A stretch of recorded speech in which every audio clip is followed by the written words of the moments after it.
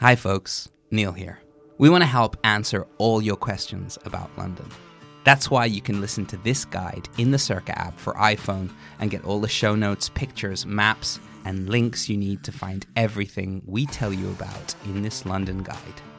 Best of all, in the Circa app, you can message a Circa concierge. You can get any question about London answered by real people right here. The latest galleries, West End shows, how to do the big attractions right, how to use the tube, where to find an absolutely beautiful Sunday roast right now. We are giving you a friend to ask anywhere in the world. Real people, no AI ever. And for a limited time, it's completely free. The Circa Travel app is available in the App Store right now or at circatravel.com. Hi everyone, my name's Neil Innes. I'm one of the folks at Circa in charge of all of the amazing travel guides we're launching this summer, and I also host the Circa Guide to Barcelona from this beautiful city on the Mediterranean. We'd like to invite you to download the Circa app for iOS for free. It's out right now in the App Store. Inside the Circa app, you'll find maps and info on all the places we recommend, plus bonus episodes and early access to all of the other guides. Go to circatravel.com or click the link in the notes. Right now, you'll be able to listen to Circa Guide episodes about London, Barcelona, Los Angeles, Rome, and Iceland. And coming soon, Paris, Mexico City, Hawaii, Costa Rica, and more. Once more, that's circatravel.com, spelled C-E-R-C-A travel.com. I'll see you there.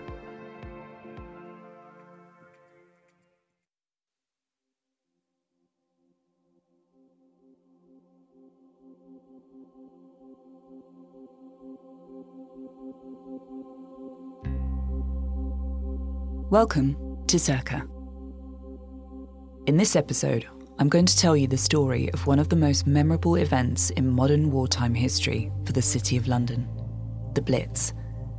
Hitler's massive bombing campaign hit many cities across Britain, but London was the primary target, and the capital's experience became the defining narrative of the period. Despite trying very hard to destroy the city and the morale of the people living through it, this crucial chapter in World War II proved that London's resilient spirit can conquer even in the darkest chapter. We're going to tell you about a lot of places, but as always, don't worry, there will be maps, notes, and info in the Circa Travel app. So sit back, put your headphones on, and let me take you back to the unimaginable time that was World War II in London.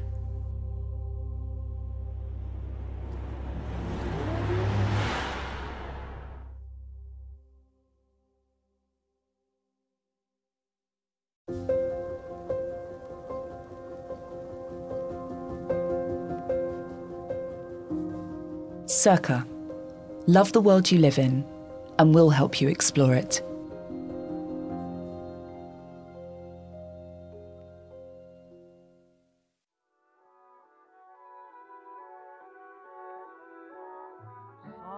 It was a sunny Saturday afternoon in September in 1940, 1 year after British Prime Minister Neville Chamberlain declared war on Germany and Hitler's Third Reich.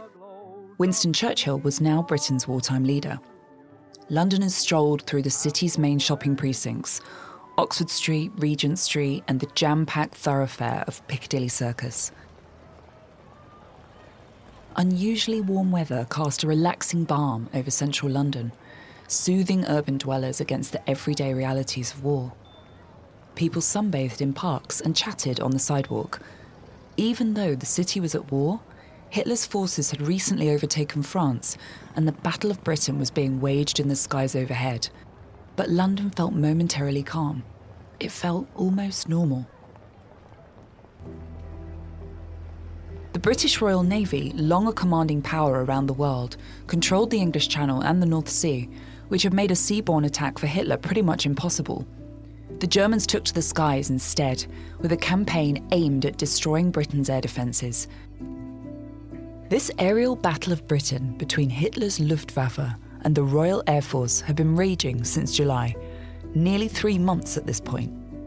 Germany believed that, if successful, they could then launch an invasion of Britain.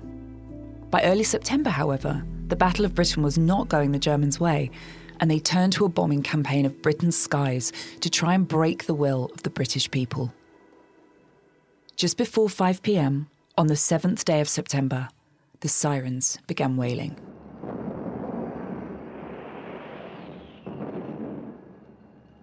A strange droning quickly turned into a roar. The sound rushed along the curves of the River Thames into central London. The bombers were coming. If you asked my 96-year-old grandma, who was 15 at the time, she'd say the city was in pretty good spirits at this point in the war. But September 7th was a before and after moment for everyone who lived through it, and for the City of London itself.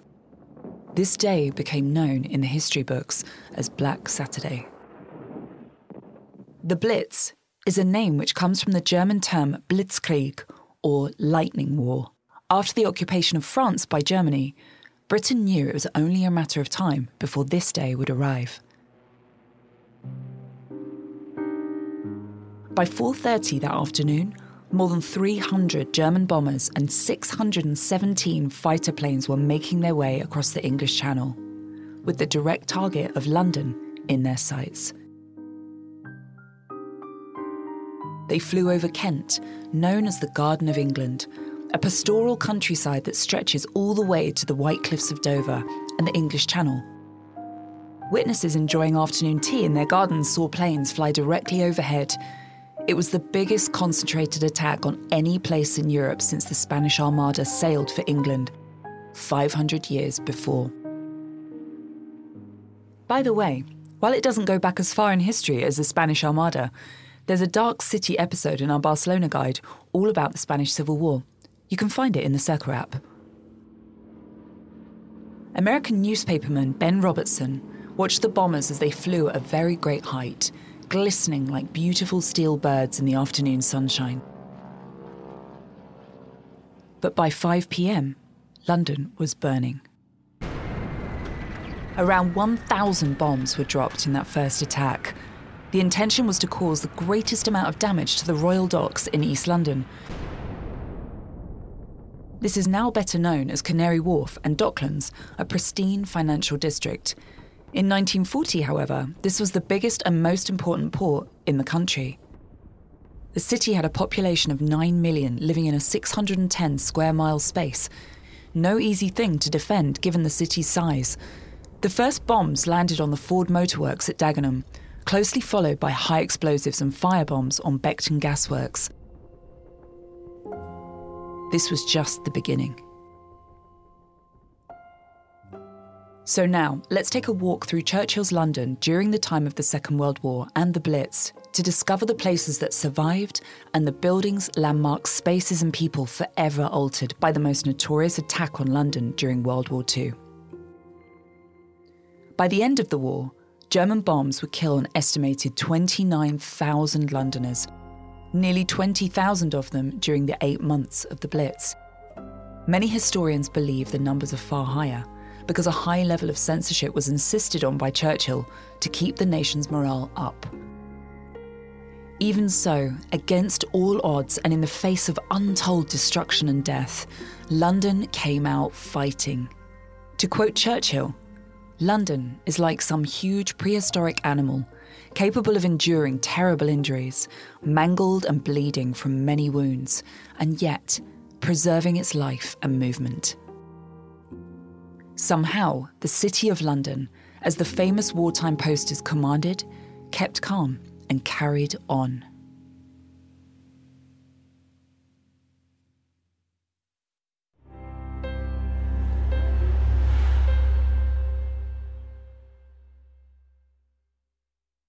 The East End and Black Saturday. London's East End, and what's today known as the Docklands, was once a bustling trading hub, introduced by the Romans in the 1st century. The area became especially important in the late 1700s during the British Empire, when the city experienced mass expansion and global trading. The Port of London was a vital hub of wartime industry, and for the German Third Reich, disabling this part of the city would mean cutting off the lifeblood of London. So, that's where Hitler started. The German bomber crews even became familiar with the East End, referring to it as Target Area A. The Royal Docks and all of the East End factories of North Woolwich and Silvertown took the first hit. Many of the factories' worker houses got bombed too. This area of London housed many low-income labourers packed closely together. Massive columns of smoke rose hundreds of feet into the air, obscuring the sun and turning the sky a bright fuchsia pink. The first raid ended at 6:10. 2 hours later, the horror began again with 300 more bombers flying in for another vicious attack, and this one didn't end until the early hours of the next morning.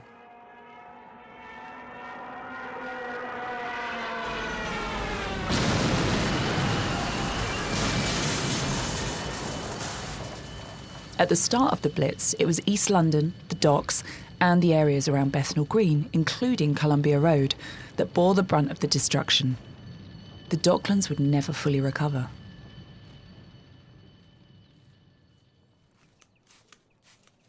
Today, the East End's Columbia Road Flower Market is a beloved hangout.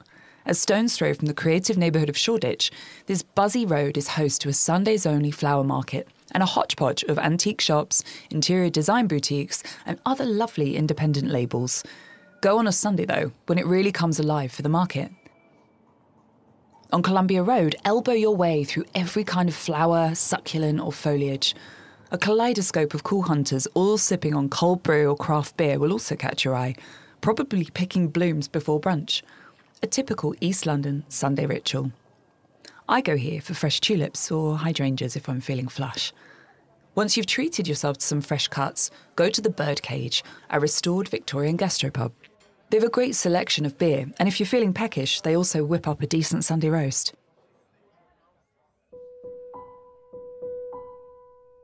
During the Blitz, this elegant Victorian street was anything but florals and flat whites. Columbia Road was actually home to a large designated air raid shelter under the market square. It was the size of about 1.5 football pitches, separated by a wall dividing it into 2 equal parts. On the first day of the Blitz, September the 7th, it was filled to the brim with 1,000 local families who'd fled down into the shelter after hearing the second wave of sirens go off close to sundown. By terrible luck, a German bomber released a 50-kilogram high-explosive bomb over the buildings beside the shelter. The bomb shot down the glass ventilation shaft and exploded amongst the families in the shelter, killing 45 people. It was one of the most devastating hits on any one neighbourhood. Seek out the Old Market Square, just off Columbia Road. Here you'll find a small manicured rose garden containing a plaque with the names of those who lost their lives. We're going to throw a lot of names and places at you, but don't worry. Check the notes in the Circa app, and there you'll find lists, maps and itineraries, all the resources you need. Right around the corner from Columbia Road between Grove Road and Roman Road, another huge 1-ton bomb fell only hours later, carving out a crater in the road and destroying the majority of the houses between 150 and 176 Grove Road. Walking down the bustling Roman Road today, it's hard to imagine that this lovely East End market was at the mercy of Hitler's Luftwaffe Air Force. Locals have been going down the Roman for over 150 years. It was also ground zero for suffragette activity earlier in the century, with demonstrations and rallies led by the likes of Sylvia Pankhurst advocating for votes for women. Today, this bustling market is a convergence of 2 tribes. The first kind, what you might call a stereotypical East Londoner, all rosy cheeks and gruff demeanour, and lots of Cockney rhyming slang. The second, an emerging hipster class of 30-somethings that have flocked here and aren't likely to bust out any Cockney. Even so, these tribes live in harmony.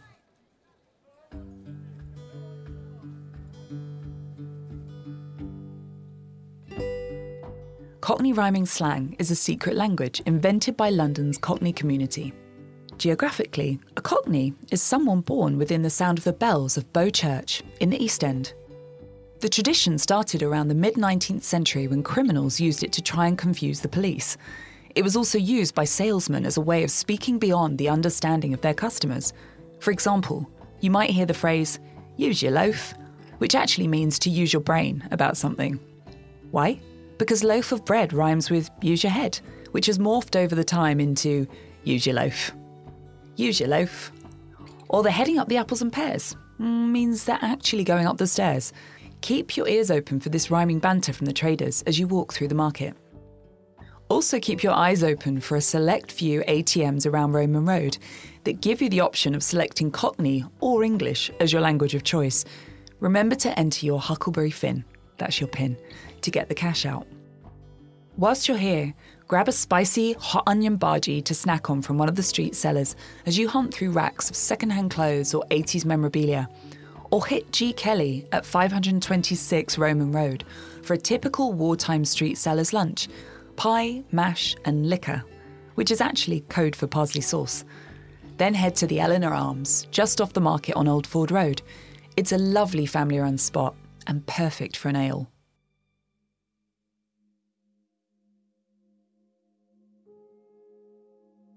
Another place that's seen its fair share of wartime defiance is Spitalfields Market, also set in the multicultural East End. The market's been around since 1666 and was built by immigrant communities who fled here from their own conflict-riddled countries during the 17th, 18th and 19th centuries. They brought skills, culture and all kinds of fabrics and goods with them. The French Huguenots with their silks, then the Irish weavers a little later in the 1700s.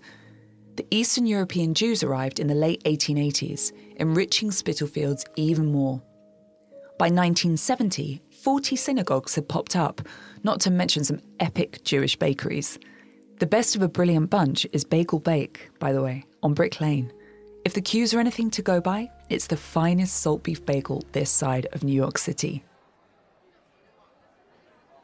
Back in the market, you'll stumble on a whole medley of arts, crafts, clothing, artwork, and artisanal jewellery.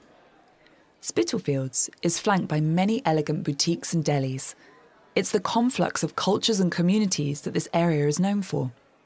You've got the financial epicentre that's Moorgate and Liverpool Street just west of the market, then a thriving Bangladeshi community that stretches east of Spitalfields and down towards Whitechapel.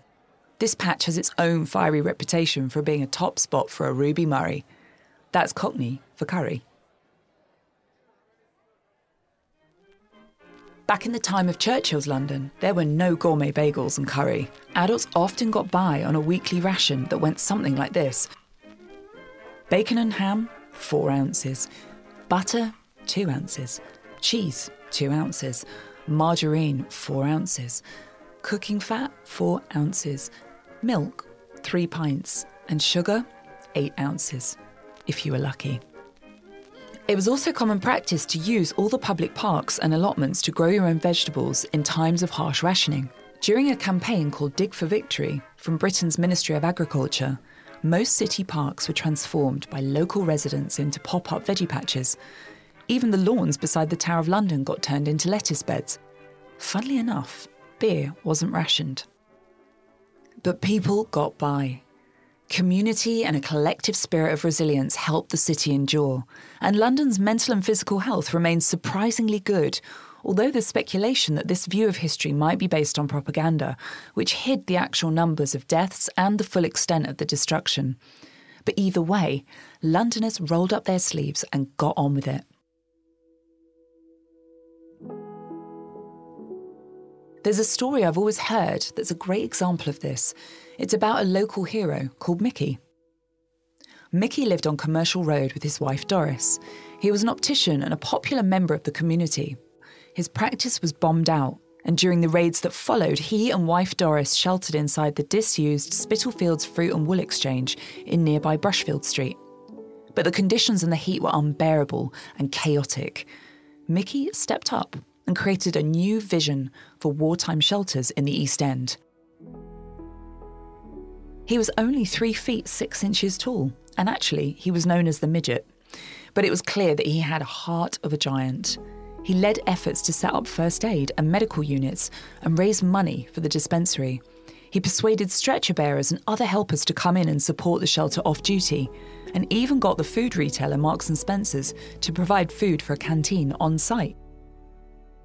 Pretty quickly, Mickey became known as a social activist, pushing authorities to take action for poor East Enders who didn't have the luxury of escaping the city or hiding in the basement of posh hotels like the Savoy, the Ritz, or the Dorchester, something only wealthy Londoners or hotel guests were permitted to do.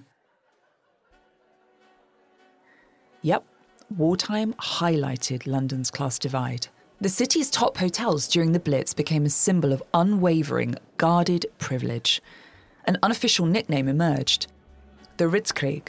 London's wealthy population held clandestine blackout balls in the hotel ballrooms and enjoyed raging bars in the basement that were bursting with the privileged elite during cocktail hour. London's upper class weren't prepared to sacrifice their fun or their pink G&Ts just because there was a war on. Besides the secret debauchery, most of these hotels attracted revellers because their solid structures also made them genuinely good options for when the sirens went off. For London's Dorchester Hotel, foundations of reinforced concrete gave residents reassurance, while the five-star Ritz over in Piccadilly, today considered one of the world's most luxurious hotels, had concealed steel girders, which were ironically of German origin.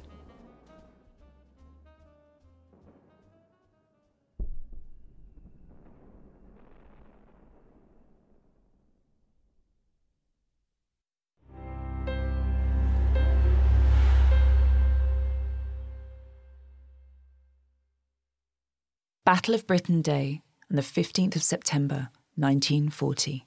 Only a few hours past, it is reported this morning that German bombers and fighting planes are again over southeast British coastal towns. On Sunday, September the 15th, 1940, the Luftwaffe launched a double-blow daytime attack on London. They wanted to coax Britain's RAF, the Royal Air Force, into a battle of annihilation. 2 large raids took place involving 1,100 German aircraft. They were countered by over 600 British fighters. The first wave of 250 German bombers with 300 fighter escorts flew over the English Channel around mid-morning, and the second group, of similar strength, started making their way over the coast around 2 p.m. British intelligence believed they were heading for the Thames, including the warehouses in the East End and the Surrey commercial docks, as well as many other docks south of the river. These were called choke points to the enemy. By striking these vital trade locations, the Germans hoped to force the RAF into a decisive air battle that would allow them to destroy the remaining British fighter forces. But on this fateful day, the Luftwaffe misjudged the strength of the RAF. They'd been led to believe it was on its knees, and in fact, the opposite was true. Hello, Mid-Gunner. Did you recognize that fighter you shot on? No, I didn't recognize it, but it's definitely going down now. Good, Jimmy, I can see it, boy. Good show. Great Britain's fighter pilots were rested, revived, and ready to battle.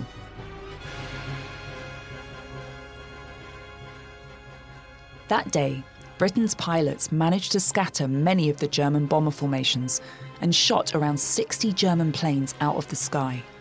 The German pilots were derailed by this point, so they randomly dropped bombs as they flew over Westminster and then down towards Crystal Palace and Tooting, south of the river. By the way, in 2016, a couple living in Crystal Palace found an unexploded German incendiary bomb in their basement late at night. They held off calling the police till the next day because they didn't want to wake the neighbours.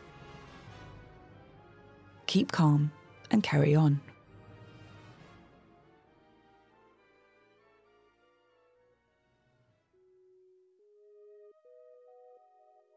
As the battle raged over London, few knew this would be the climax of the German campaign to destroy the British Royal Air Force. As a decisive turning point, this day would come to be known and commemorated as Battle of Britain Day. It was also the final daytime raid, after which the German High Command were convinced that they couldn't gain air supremacy over the British. From this moment, Germany turned its focus primarily to night raids across Britain. Today, you can relive the full Air Force experience at the RAF Museum in Edgware, North London. Climb inside a Spitfire Mk-16 and discover how it feels to sit in the pilot seat of this iconic aircraft, or jump into one of the museum's simulator zones, which includes a 4D ride with the Red Arrows Formation Flying Team.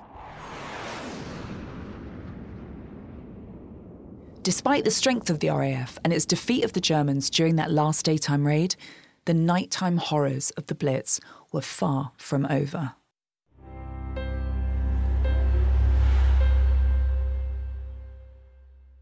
Hi everyone, Circa's recruiting new concierges. A Circa concierge is a friend to ask anywhere in the world. Real people, on the ground, never bots. If you want to be a concierge for your city, go to circatravel.com to sign up.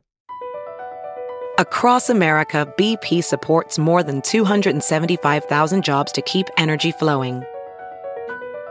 Jobs like building grid-scale solar energy in Ohio and producing gas with fewer operational emissions in Texas. It's and, not or. See what doing both means for energy nationwide at bp.com/investing in America. Satan's Night, the 15th of November, 1940.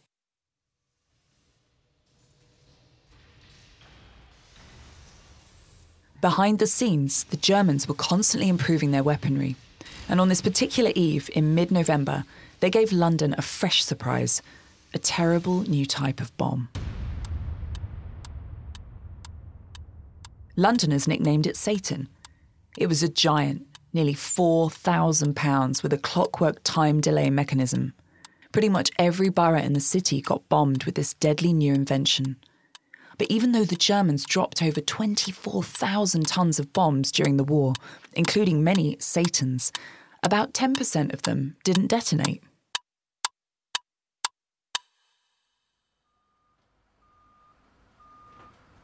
In recent years, many have been found accidentally by construction workers.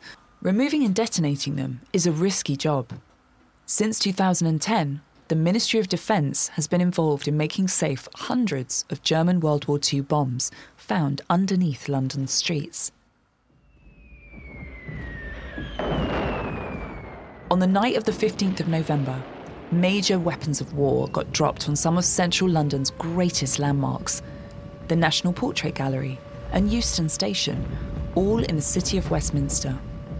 Basically, right in the epicentre of London's West End, just off Trafalgar Square and the Strand. The National Portrait Gallery was hit twice that night. 2 large bombs dropped on this well-loved gallery in St Martin's Place.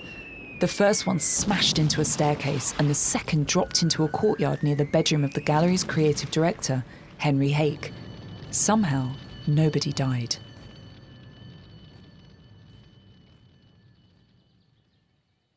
A year before, the owners of the gallery had been instructed by the Home Office to move the most important collections out. They were stored for a time at an aristocrat's estate in Buckinghamshire. But in August 1940, 6 bombs rained down on the grounds of this same estate, well before the Blitz actually even began in London. A coincidence? Who knows? Luckily, no portraits or people were harmed. Today, the National Portrait Gallery, just off Trafalgar Square, is a must-visit. It holds the most extensive collection of portraits in the world. From 17th century aristocracy to modern-day iconic stars, this elegant, light-filled building is a lovely place to get lost in for an hour or two. Also, don't miss the restaurant on the top floor. The views of all the London rooftops in Trafalgar Square make you feel a bit like Mary Poppins, floating around on the chimney tops. And the food is mod British with gorgeous seasonal ingredients.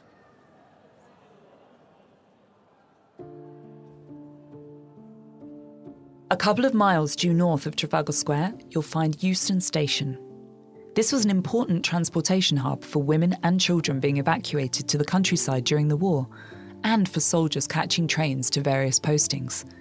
In early September 1939, as war was being declared, a 3-day period saw 1.5 million people, including 827,000 school-aged children, evacuated from urban centres to rural accommodation in preparation for the horrors of urban bombing. Like other London mainline stations, Euston was fraught with emotion and anxiety. Soldiers with their heads out of windows, lovers kissing goodbye, kids balancing gas masks on top of lunchboxes, everyday scenes of wartime. On the day of the bombings, part of the station's Great Hall roof was destroyed, shrapnel raining down on platforms 2 and 3. In the surrounds of the station were marshalling yards, or areas of railway sidings where all the city's essential goods were loaded onto railway carriages. Food, hospital equipment, munitions, coal. It wasn't a great place to live close to. These sidings and busy stations in general were a prime target for German bombers.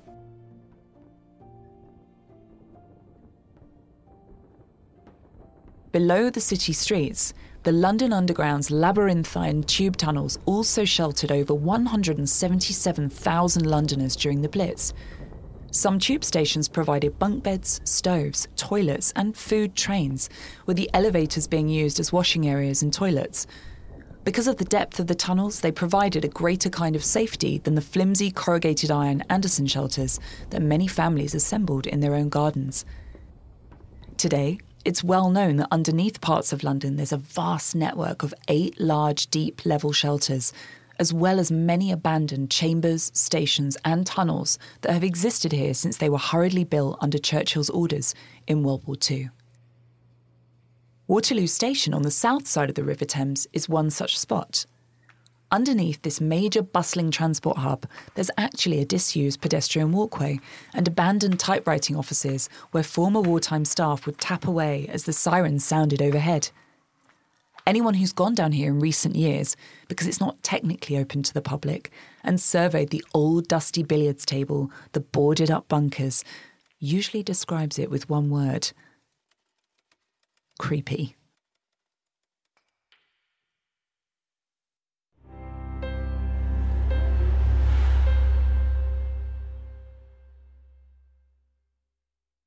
The 29th of December and St. Paul's Cathedral.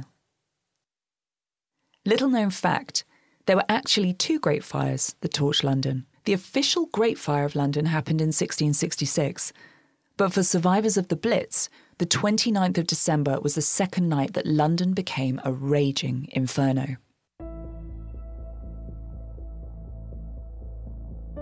It's now the 4th month of the Blitz, and over 100,000 incendiary firebombs fall on the city in one night.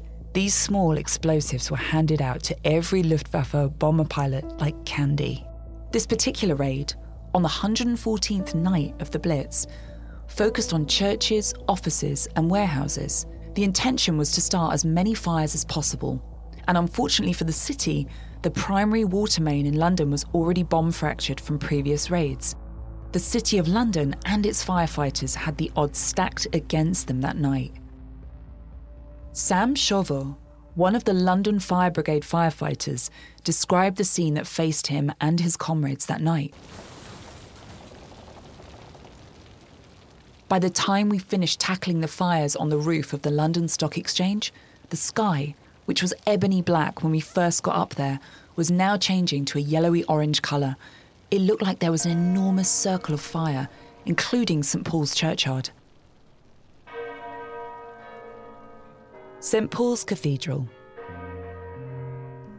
Designed by the late acclaimed British architect Sir Christopher Wren, this Anglican cathedral is one of London's most iconic buildings and attracts over 2 million visitors each year. On the night of the 29th, it was right in the line of fire for the Luftwaffe. Some 29 incendiary firebombs smashed down on the structure. Hundreds more pounded the surrounding streets and buildings that flanked the north bank of the River Thames. Hundreds of feet of billowing, swirling pink clouds shrouded the city of Westminster. Everything around the cathedral seemed to be destroyed or on fire. By some miracle, the dome and the main cathedral remained intact. Churchill sent an urgent message to a special group of firewatchers to protect the cathedral at all costs. One bomb dropped on the dome and threatened to fall into the cathedral's wooden support beams.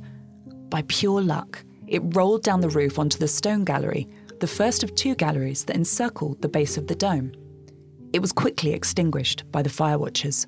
That same night, Herbert Mason, a photographer from the Daily Mail, was standing on top of the newspaper's headquarters on Tudor Street, near Fleet Street. The photograph he took, titled "St Paul's Survives," has become a symbol of British resilience and courage, and is considered one of the most iconic images of the Blitz. Let's go and take a look at St Paul's, up close. It's quite something to look up inside and marvel at the dome that almost didn't make it.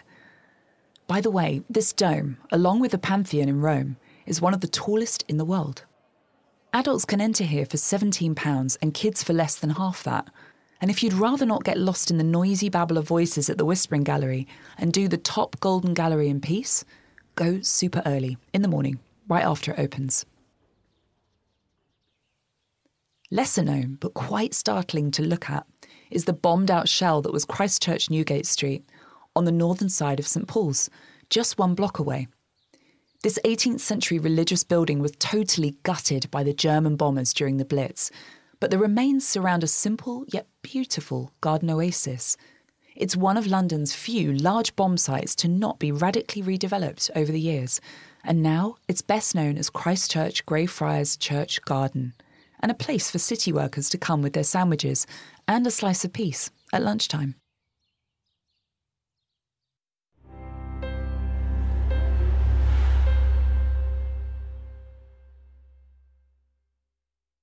The hardest night, the 10th and the 11th of May, 1941.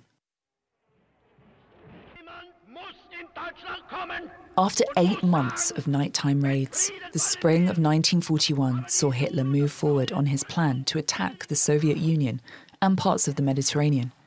But he wasn't finished with Britain just yet. On the night of the 10th of May, 1941, the moon was full, and the Thames at an unusually low tide. This low tide proved to be terrible luck. It prevented firefighters from gathering a much-needed water supply as hundreds of tons of firebombs fell. Between 11:02 p.m. and 5:57 a.m, the Germans delivered the single most horrific raid of its lightning war on London.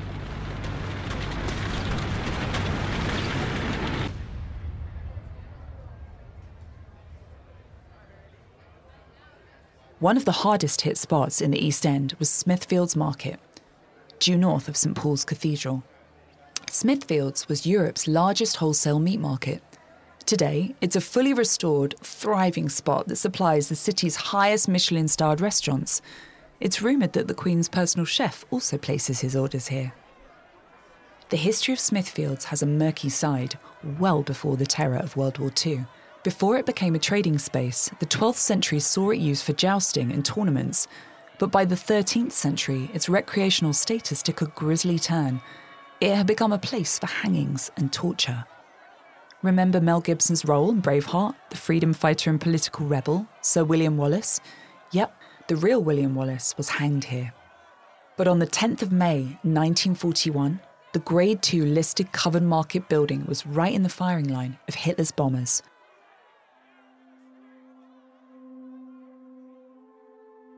These cruel, wanton, indiscriminate bombings of London are, of course, a part of Hitler's invasion plan.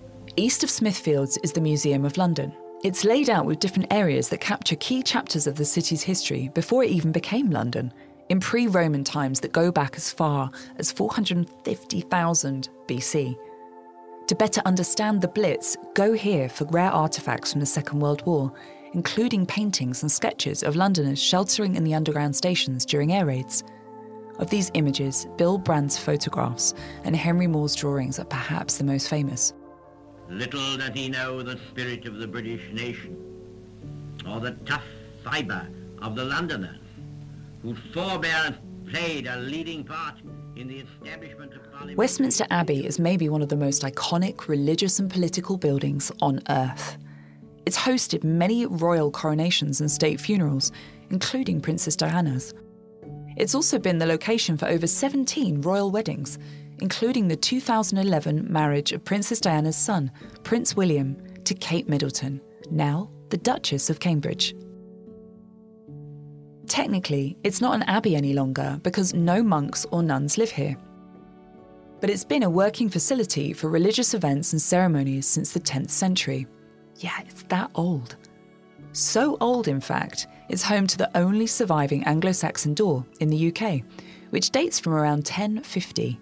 Recent dendrochronological, that's tree ring dating analysis, has revealed the boards were cut from a single tree from Hainault Forest to the northeast of London. Go to marvel at the Abbey's majestic, high-sweeping Romanesque buildings, constructed in this style to honour St. Peter the Apostle. Since then, it's had a couple of Gothic architectural facelifts, but you can still see the original arches and also the original monks' quarters.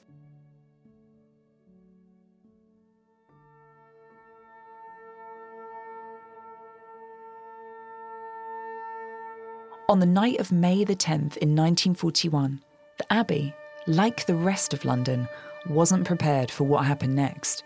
The centre of the roof fell in, and the Dean of the Abbey reported that the main fabric was intact, but the pulpit was largely destroyed. It was mainly due to the bravery of the firefighters that night that the most historic parts of the Abbey were left uninjured. But the deanery itself was gutted by fire, and 3 clergy houses in the cloisters were also destroyed. Across the road, in the Houses of Commons, bombs smashed down on the debate chamber and the roof of the members' lobby, which had already been hit in previous raids. Doors fell off and a large fire began raging near Oliver Cromwell's statue. At one point, onlookers thought the city's most iconic clock, Big Ben, had become another victim of the raid. But despite its 4 faces being blackened by soot, it still managed to tell the time. In fact, it never missed a beat during the whole of the Blitz. On this most harrowing eve of war, the fires resulted in 700 acres of destruction, which was actually double that of the original Fire of London in 1666.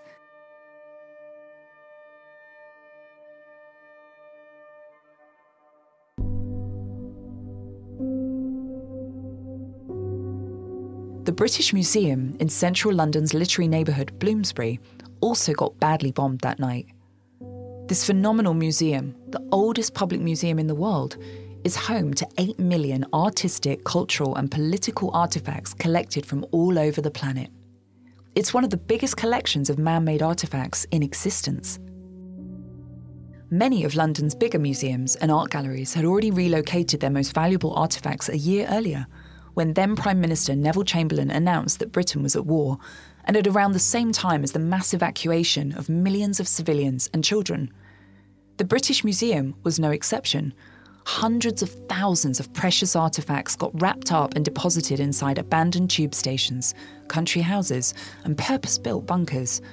Their efforts made it the biggest mass evacuation of artefacts in any museum's history, ever. In just 8 days, they moved 100 tons of objects. From Ice Age mammoth ivory sculptures to original drawings from Michelangelo, it all got packed up and evacuated. The heaviest sculptures were housed in the Aldwych Tube Tunnel on the Piccadilly line. This station was closed in 1994 though, and is today known as one of London's abandoned ghost stations. On the hardest night, the incendiary raid caused fires to start in the museum and consume some 250,000 books. The water from the fire hoses ruined most of those that survived the flames. But despite this loss, you'll still be spellbound by the amount of ancient wonders that can be viewed and interacted with here. Check out the Rosetta Stone, the key that unlocked ancient Egyptian hieroglyphs, Crouching Venus, a precious Roman sculpture from the 2nd century AD, and my favourite, a bright blue Aztec serpent from Mexico that dates back to the 1400s. Entrance is free, much like most of the city's brilliant museums. It's down to a 20-year pledge made by the UK government to make British heritage and culture free for everyone. Yes, that includes you.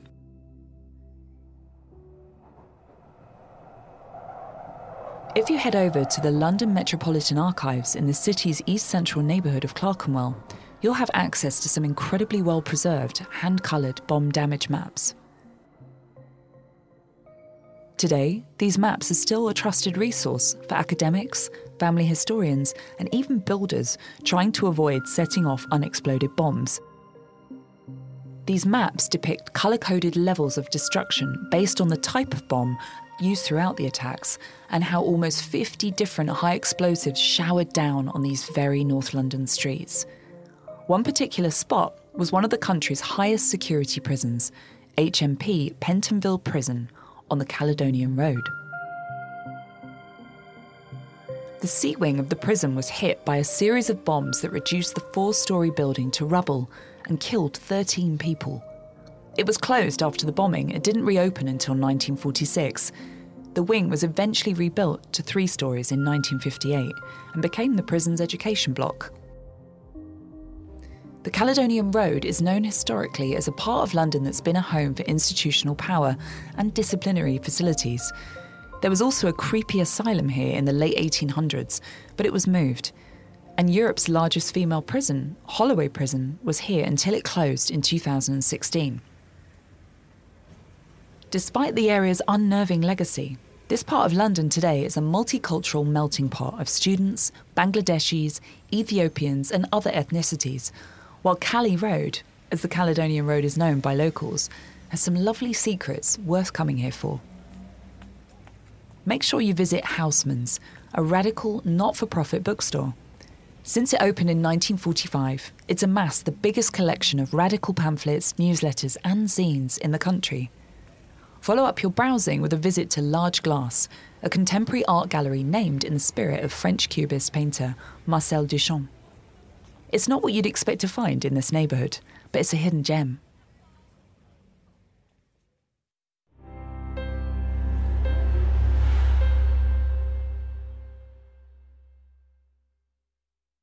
Reliving wartime today, the RAF Museum and the Imperial War Museum. While I've just given you a pretty good tour of the real-life London landmarks touched by the Blitz, there are some standout experiences that London has preserved to keep the history of World War II available for everyone. If this time period is your cup of tea, here's what I would point you to.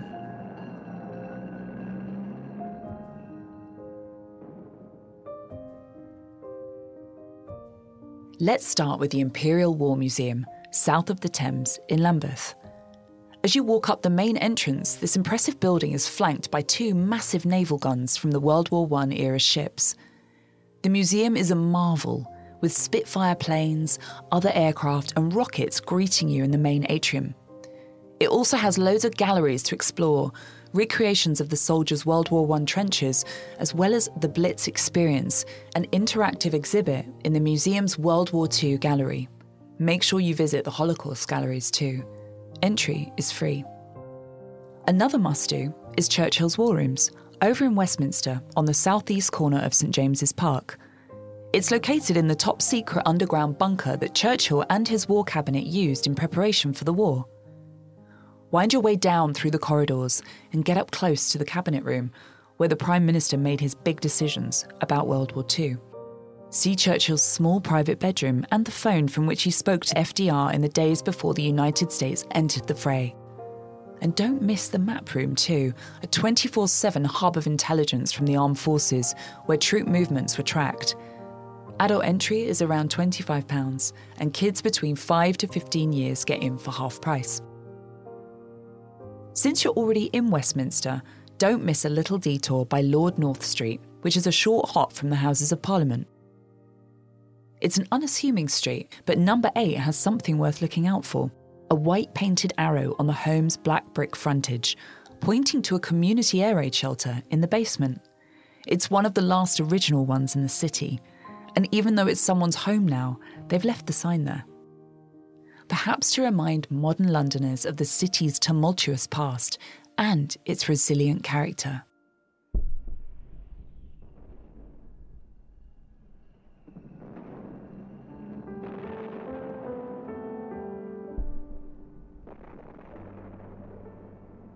After what seemed like an endless nightmare of relentless bombing, on May the 11th, 1941, the Luftwaffe finally admitted defeat against Britain's Royal Air Force.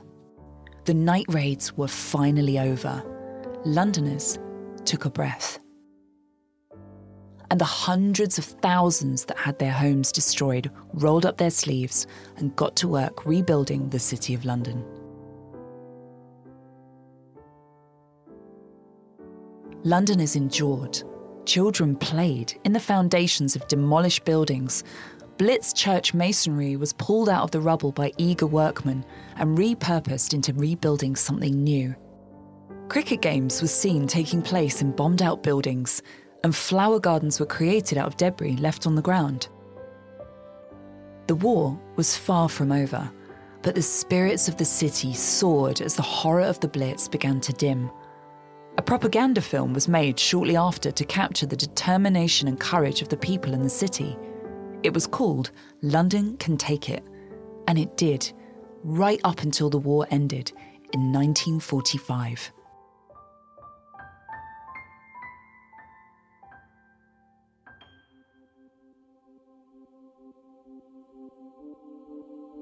We hope the story of the Blitz shone a light on how this pivotal piece of London history can still be experienced as you wander through the city.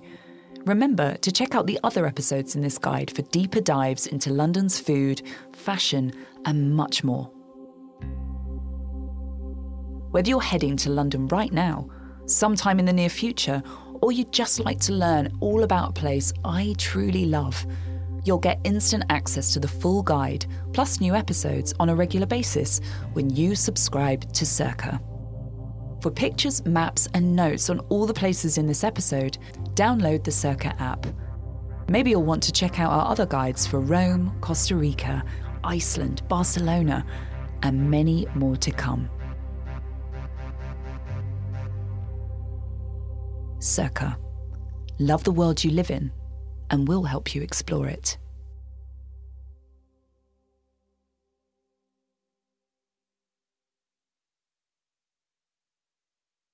Let's jump into Peppa's world of play. Look for spring flowers, hunt for muddy puddles, and bravely explore exciting places with Peppa playsets. Peppa Pig, inspiring kid confidence.